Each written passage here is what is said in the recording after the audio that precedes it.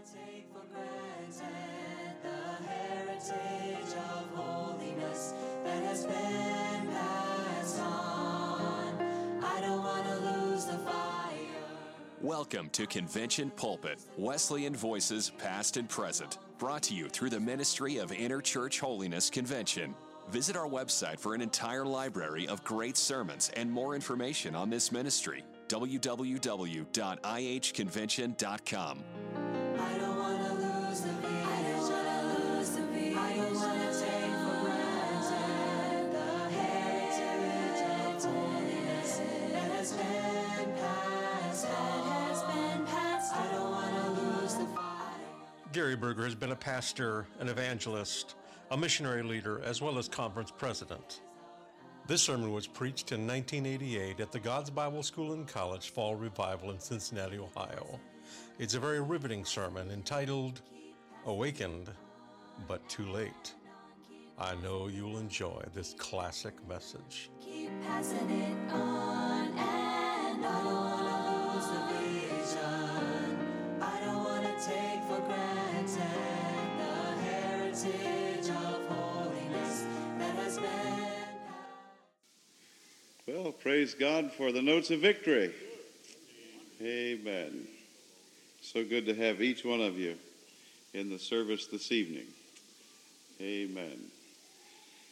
We're going to turn to the book of Joshua this evening, there to chapter 7. Joshua chapter 7.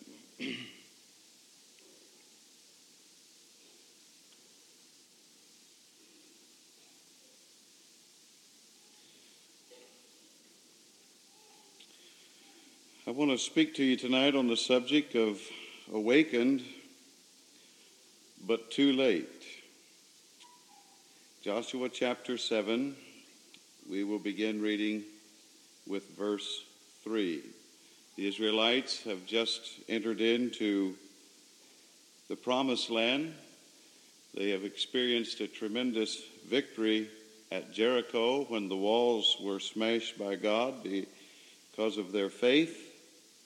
Now let's begin reading with verse 3. And they returned to Joshua and said unto him, Let not all the people go up, but let about 2,000 or 3,000 men go up and smite Ai.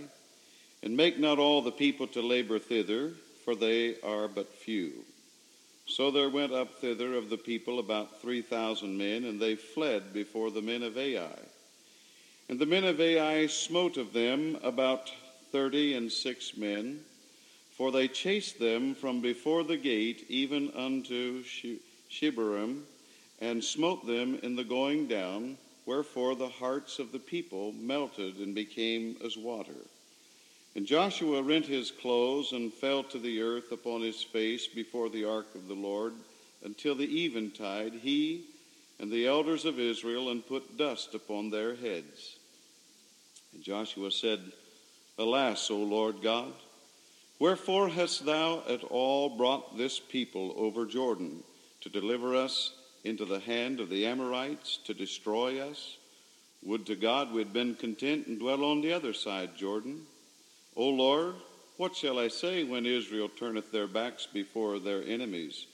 For the Canaanites and all the inhabitants of the land shall hear of it, and shall environ us round, and cut off our name from the earth. And what wilt thou do unto thy great name?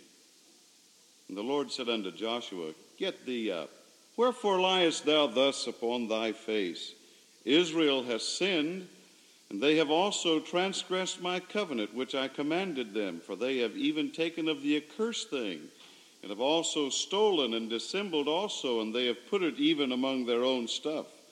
Therefore the children of Israel could not stand before their enemies, but turned their backs before their enemies, because they were accursed. Neither will I be with you any more, except ye destroy the accursed thing from among you. And throughout the remaining part of this chapter, we have the record for us of how God gave Joshua the plan of calling the tribes before him. The tribe of Judah was taken, and then the households, and then the families, and then the men. And Achan, the son of Zabdi, was chosen. And he confessed in verse 19 and 20. Joshua said unto Achan, My son, give, I pray thee, glory to the Lord God of Israel, and make confession unto him, and tell me now what thou hast done, hide it not from me. And Achan answered Joshua and said, Indeed, I have sinned against the Lord God of Israel, and thus have I done. When I saw among the spoils a goodly Babylonish garment, and 200 shekels of silver, and a wedge of gold of 50 shekels weight, then I coveted them, and took them, and behold, they are hid in the earth, in the midst of my tent, and the silver under it. God's word records some wonderful and some tremendous and some glorious happenings, but it also records some very frightening things. God had been very faithful to give instructions to his people, but there was one who didn't listen, didn't pay attention. The writer of the book of Proverbs said that the one that covers their sin shall not prosper. But if we confess them and forsake them, we'll have mercy. Achan didn't do that. Some years ago, after the invention of the automobile, and there was difficulty at railroad crossings, several had lost lives at railroad crossings, the railroad company put out a little campaign to give a prize to the one that would come up with the best slogan to place at railroad crossings. There were many hundreds of people who sent in what they thought would be a good slogan. But the one who won used just 3 brief words: stop, look, listen. And the railroad company adopted that, and they placed that at railroad crossings throughout America. I guarantee you that if everyone at a railroad crossing would stop, look, listen, there would have never been another fatality or another accident at a railroad crossing. Stop, look, listen. I want to talk to you about being awakened. As I thought about this message, not everybody likes to be awakened. A little incident from my days here at GBS came back to me as I thought about being awakened. There was a boy by the name of John who was a fellow student my first year here, and he said to me, it was coming late in one semester, and he said, I need to start getting up early in the mornings. He said, I haven't been having my devotions like I should, and besides, I need to be up studying. He said, would you wake me up tomorrow morning? I said, what time, John? He said, 5:30. I said, okay, you leave your door unlocked, and I'll come down, and I'll wake you up at 5:30. The next morning, I lived on the Channing Street side. He was on this side. The next morning at 5:30, I made my way across through the hall down to where John's room was. As I got close to his room, I could hear his alarm buzzing. He had a clock radio also, and it was playing. I stepped inside the room, and he was just snoring away.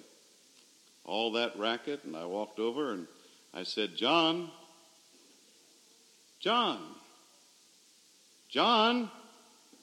and I shook him. John, wake up. And I shook him 3 or 4 times, and I never did get him awake. By and by, later that day, he made his appearance, and he said, why didn't you wake me up? I said, man, your alarm was buzzing, your radio was blaring. And I said, I shook you 3 or 4 times. And I said, all I got was a grunt. That evening, he came to my room before he went to bed, and he said, now listen, you've just got to get me up in the morning. He said, I wasted a lot of time today. You've just got to get me up at 5:30. I said, okay, John. I said, I'll tell you what. I said, I'm going to come down there, and I said, you have your alarm clock going, you have your clock radio set. And I said, and if you're not awake, I said, I'm going to wake you, whatever it takes. He said, what do you mean by that? I said, I'm going to say your name 3 times, and I'll shake you a couple of times. And I said, then I'm going to dump a glass of water on you. He said, you wouldn't do that, would you? I said, if you don't wake up, I will. He said, well, okay, but I'll wake up.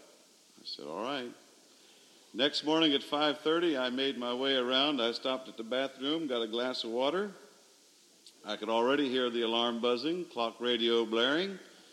He had turned it up a little louder just to help out. I got down there, opened the door. I walked in. I said, good morning, John. I said, John, and I shook him. I said, John, it's time to get up, wake up, and I shook him again. I thought I'd done my part, so I backed up, and I hit him with that glass of water. And he come up out of there spewing and a spluttering, and he said, I'm going to kill you for that. So I ran for my life, but he was so sleepy he couldn't catch me. But I never will forget. You know, he never threatened to kill me in his life. He wasn't that kind of a guy. But he was so angry about getting, even though he knew he had to get up and he had asked me to get him, there was just something about being awakened. We don't like to be awakened. But I've learned that it's awfully difficult and sometimes a bit dangerous for a preacher's part to awaken people. But in the sleep of sin, it is a deadly thing, and it must be done. So I want you to notice with me to this evening, first of all, the circumstances. Then we'll notice the crime. Then we'll notice the confession. And then we want to look at the cost. The circumstances are very clear. They're very plain. God has been blessing his people, Israel, and has brought them across the Jordan River, has brought them to Jericho. They have experienced a great and a mighty battle and victory. God has done a great thing for them, and so now they're going up to this little city of Ai, and the scouts bring back a report and say, man, there's nothing to them up there. There's only a few, so just send 2,000 or 3,000 of us up there, and we can take care of them.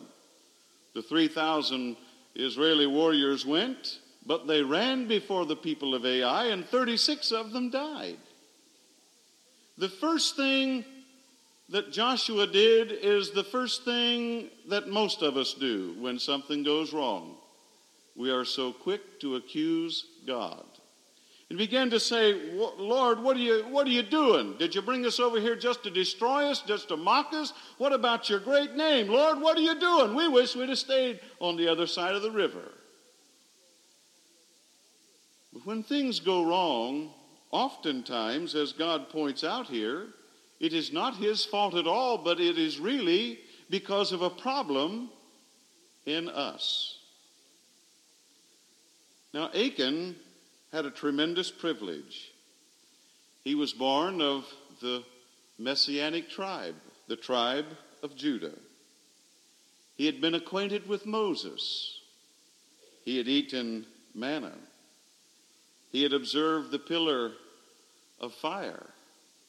He had seen the pillar of cloud. He was one of them that was privileged just a few days ago to walk across the bed of the Jordan River dry shod. He had seen miracles. He had seen the mighty power of God demonstrated. He had observed it firsthand. And in fact, right before the battle of Jericho began, if you will look back in chapter 6, they have just compassed the city around for the 7th time on the 7th day. And in this 6th chapter, beginning with verse 17, Joshua is speaking to them just before the trumpets are blown and the people are to shout, and then the walls are going to fall down. But look in verse 18 where he says, "And ye in any wise keep yourselves from the accursed thing, lest you make yourselves accursed when you take of the accursed thing, and make of the camp of Israel a curse." And he reminded them that the gold and the silver and the vessels of brass and of iron were to be all for the Lord. That was the last thing. And then the trumpets are blown and the people shout and the walls fall down and a tremendous victory is won.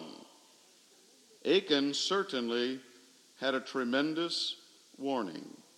He knew it is a very, very serious thing to sin ignorantly, but when we do wrong willfully and knowingly, how terrible it is. Think of his crime. I've tried to think, perhaps during the fury of the battle that day, he saw those shekels of silver, he saw that wedge of gold, he saw that beautiful garment. And I think while all the fury of the battle, the smoke of the battle, the noise of the battle, and people groaning, and all that's involved in a battle like that was, I can see him as he quickly takes those shekels of silver, the gold, wrap them in the garment, and puts them under a stone. He doesn't have time right now to do anything with them, and he goes on with the battle. And later in the day, when things have quieted down, perhaps under the cover of darkness, he slips back to the place where that he has hid those things. Because you see, someone has suggested to him, "Achan, you've been out here a long time. Been a long time since you've had a new suit of clothes. And Achan, it's been a long time since you've had any money really to call your own. Why don't you just go ahead? After all, God probably doesn't really mean what he says." The reason I think that Satan suggested that to him is because that's the same way that he approached our first parents, and it is a bait that he has used to trap millions. God doesn't really mean what he says. It may have happened to somebody else, but surely it won't really happen to you. And so he committed his sin. He disobeyed what he knew God forbid. There are many people who do that. I'm thinking right now of a young girl who used to fight a tremendous battle. As far as I know, she has since just given up and just completely caved in and doesn't even try any longer. But I can remember in the day when she was endeavoring to live for God, she had a battle with jewelry and with makeup. And so whenever she was in a service and she would settle some things to go with the Lord, she would testify that God had convicted her and that she was giving up her jewelry and she was giving up all these other worldly things. And the next service, and for a while, she would come to church and she would be very plain. But by and by, usually 2 or 3 months, and it would begin to appear. Very, very few things at first, but then by and by the full load. I talked to her and I said, "Martha, what are you doing?" "Well," she said, "I really know what God wants me to do. I really do. and I know what it's going to cost me, but I know, too, that I might not last very long. So she said, when I go home, after telling everybody at church that I've made a clean sweep of it, she said, I take all my jewelry and all my makeup and everything, and I put it in a plastic bag, and then I put it in another plastic bag. She was a farm girl, and she said, then I take it out behind the barn, and I dig a hole, and I put it in that hole, and I cover it up, and I put a stone on it so I'll know where it's at. And then she said, when I start having spiritual problems, I know exactly where it's at, and I don't have to go by it all over again. How foolish. But what a deadly spiritual game to play. What a deadly thing to do. Now, your problem perhaps is not in that particular area this evening, but anyone that would use that philosophy of disobeying what you know God wants you to do and what you know God wants you to be, it's a deadly game. His discovery. Don't you think his heart was pounding wildly as the tribes were brought before Joshua? And out of the 12 tribes of Israel, God nudged Joshua, and he selected the tribe of Judah. And then the families of Judah march by, and the family of the Zarites is selected. It's getting closer. He knows God is on his trail. And then the household of Zabdi is chosen. And then as those households that comprise Zabdi are marched by, Achan is selected. What a small concept some people have of God. There is no way that I could ever smuggle anything past God. And yet some people think that they can. I remember reading of a man in South Carolina. He had a neighbor that he desperately hated. At that period in the history of South Carolina, if you murdered someone and you were given the death penalty, you were sentenced to die by hanging. And that man was willing to pay that price. But he knew that they only left them hang so long, and so he went out, and for a period of several months before he was ready to commit his crime, every evening he would go out in his barn where he had a noose, and he would practice hanging. And he kept doing muscles until he had built up tremendous neck muscles.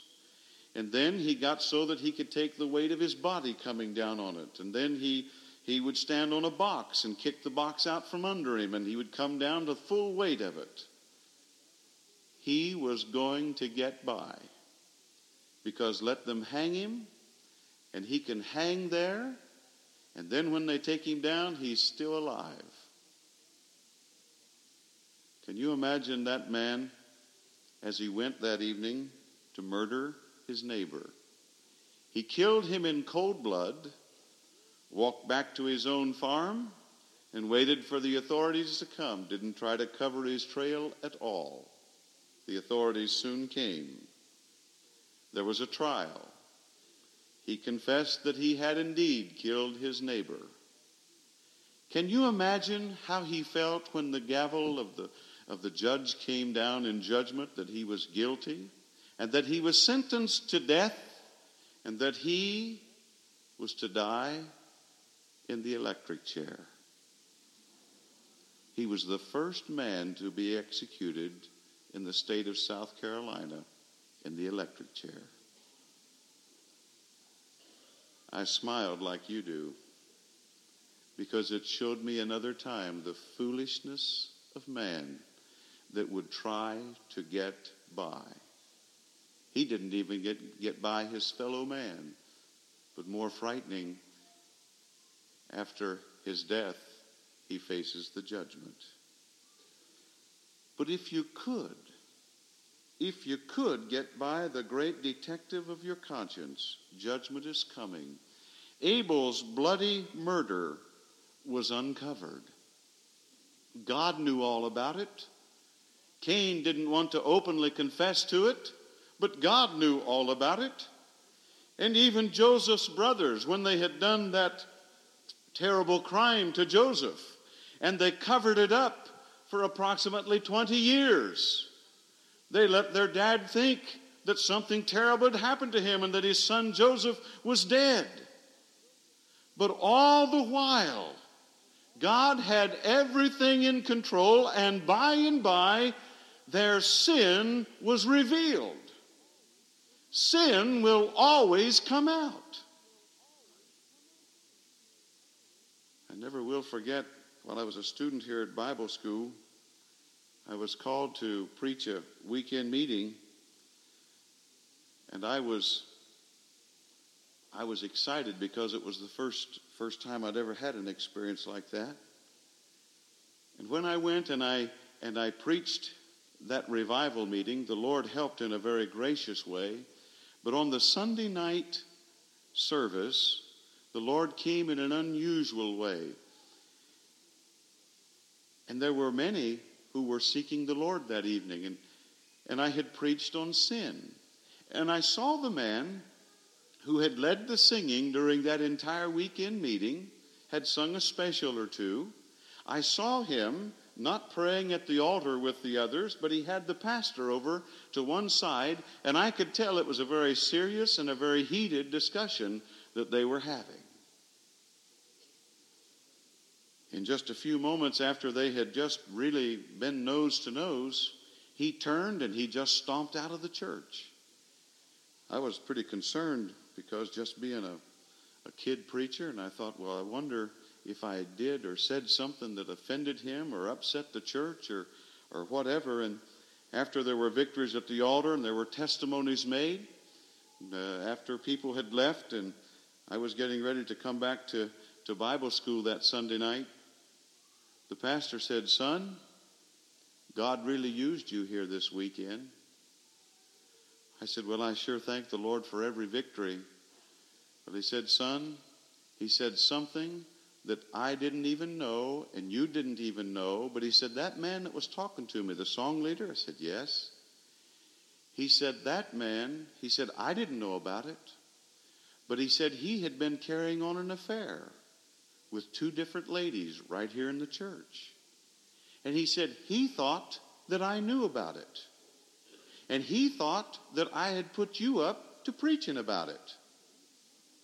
And he said neither one of us knew about it, but he said the Holy Ghost used what you said and got a hold of him.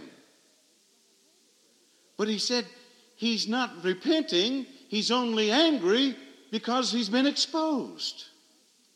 How foolish for someone to get angry at any preacher who has only preached God's word.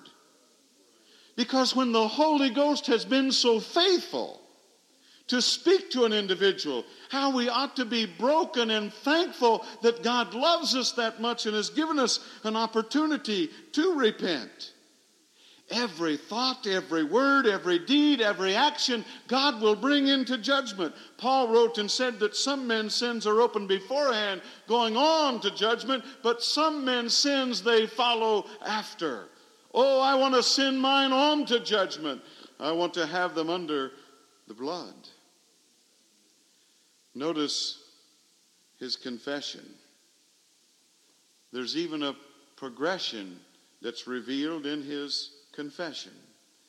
He says, I saw, I coveted, and after I coveted, I took, and now they're hid. The progression. It doesn't seem that he's sorry for his sin. Probably more sorry just that he got caught. My first couple of pastorates were very small ones, and I had to work to supplement my income, and the Lord opened up a position in a local bank. working in the bank there, one day I remember a vice president of the bank. We were standing there. I'd just cashed some checks for some people, and there wasn't anybody at the window right then. And the vice president was standing beside me, an outstanding, attractive, worldly girl, had just been there and had walked out. There, and he said, "Oh, what I wouldn't do if it wasn't for the fact that I'm the vice president of the bank in this town." You know what he was saying? If I didn't have a reputation, and if it wouldn't reflect on this bank, there's a lot of sin that I'd like to commit. You know, that's a frightening insight into a man's heart.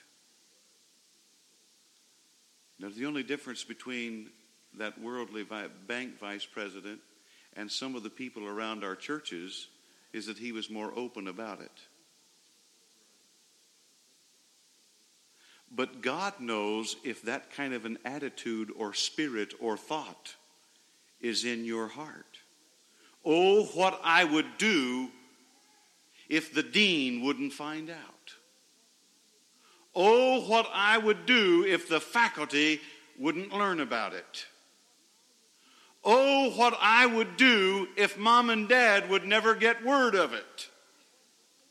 Oh, what I would do if I thought I could get by with it. Foolish, foolish, foolish. Achan thought he could get by. You could never fool God. A young man who was about 20 years of age, he knew he ought to live for God. But he took his Bible when he was 20 years of age, and he went out to the woods, and he prayed, and he said, "Oh God, I'm only 20 years of age, and I'd really like to live some. Lord, if you'll leave me alone for 10 years, I'll come back in 10 years and then I'll serve you."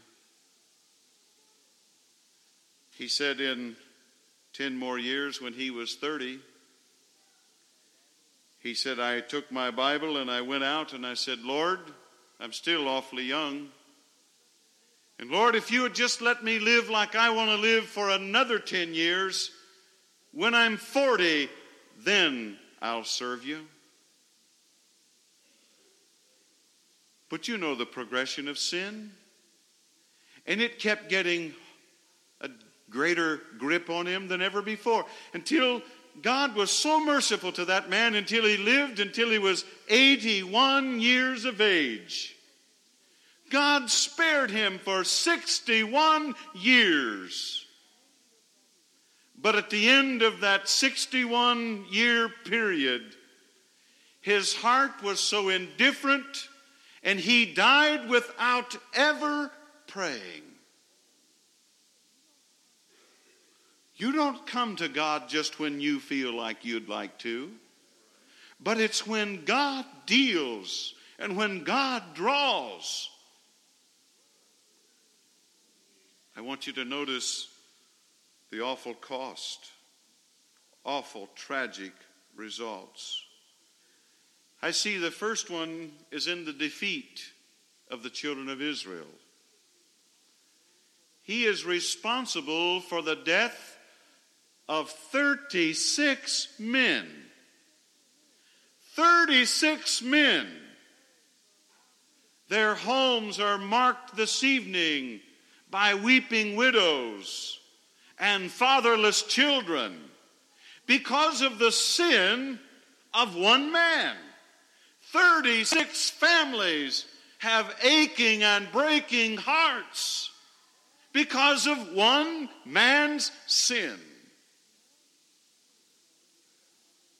But then I notice it was not only the defeat of the children of Israel, but it was also the death of Achan's household.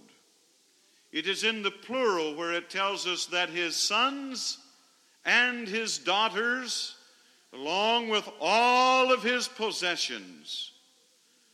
What a tremendous scene that must have been as Joshua and the elders brought Achan to this place of judgment. And there stands Achan and Mrs. Achan and their sons and their daughters and their sheep and all of their possessions, along with the silver and along with the gold and along with the garment. And I tried to listen. I can hear Mrs. Achan as she's crying. And she's saying, Achan, why did you do it? We were getting along all right. After all, think what God's been doing. But then I hear the sobs of his children. I hear children as they cry and they say, Dad, why did you do it? Why did you do it, Dad? You know, I think that's going to be one of the most awesome things on Judgment Day. Is when parents have not been faithful. Sometime back in the state of South Carolina, a young girl asked after the evening message if she could express herself back in a Sunday school room to the pastor, the evangelist.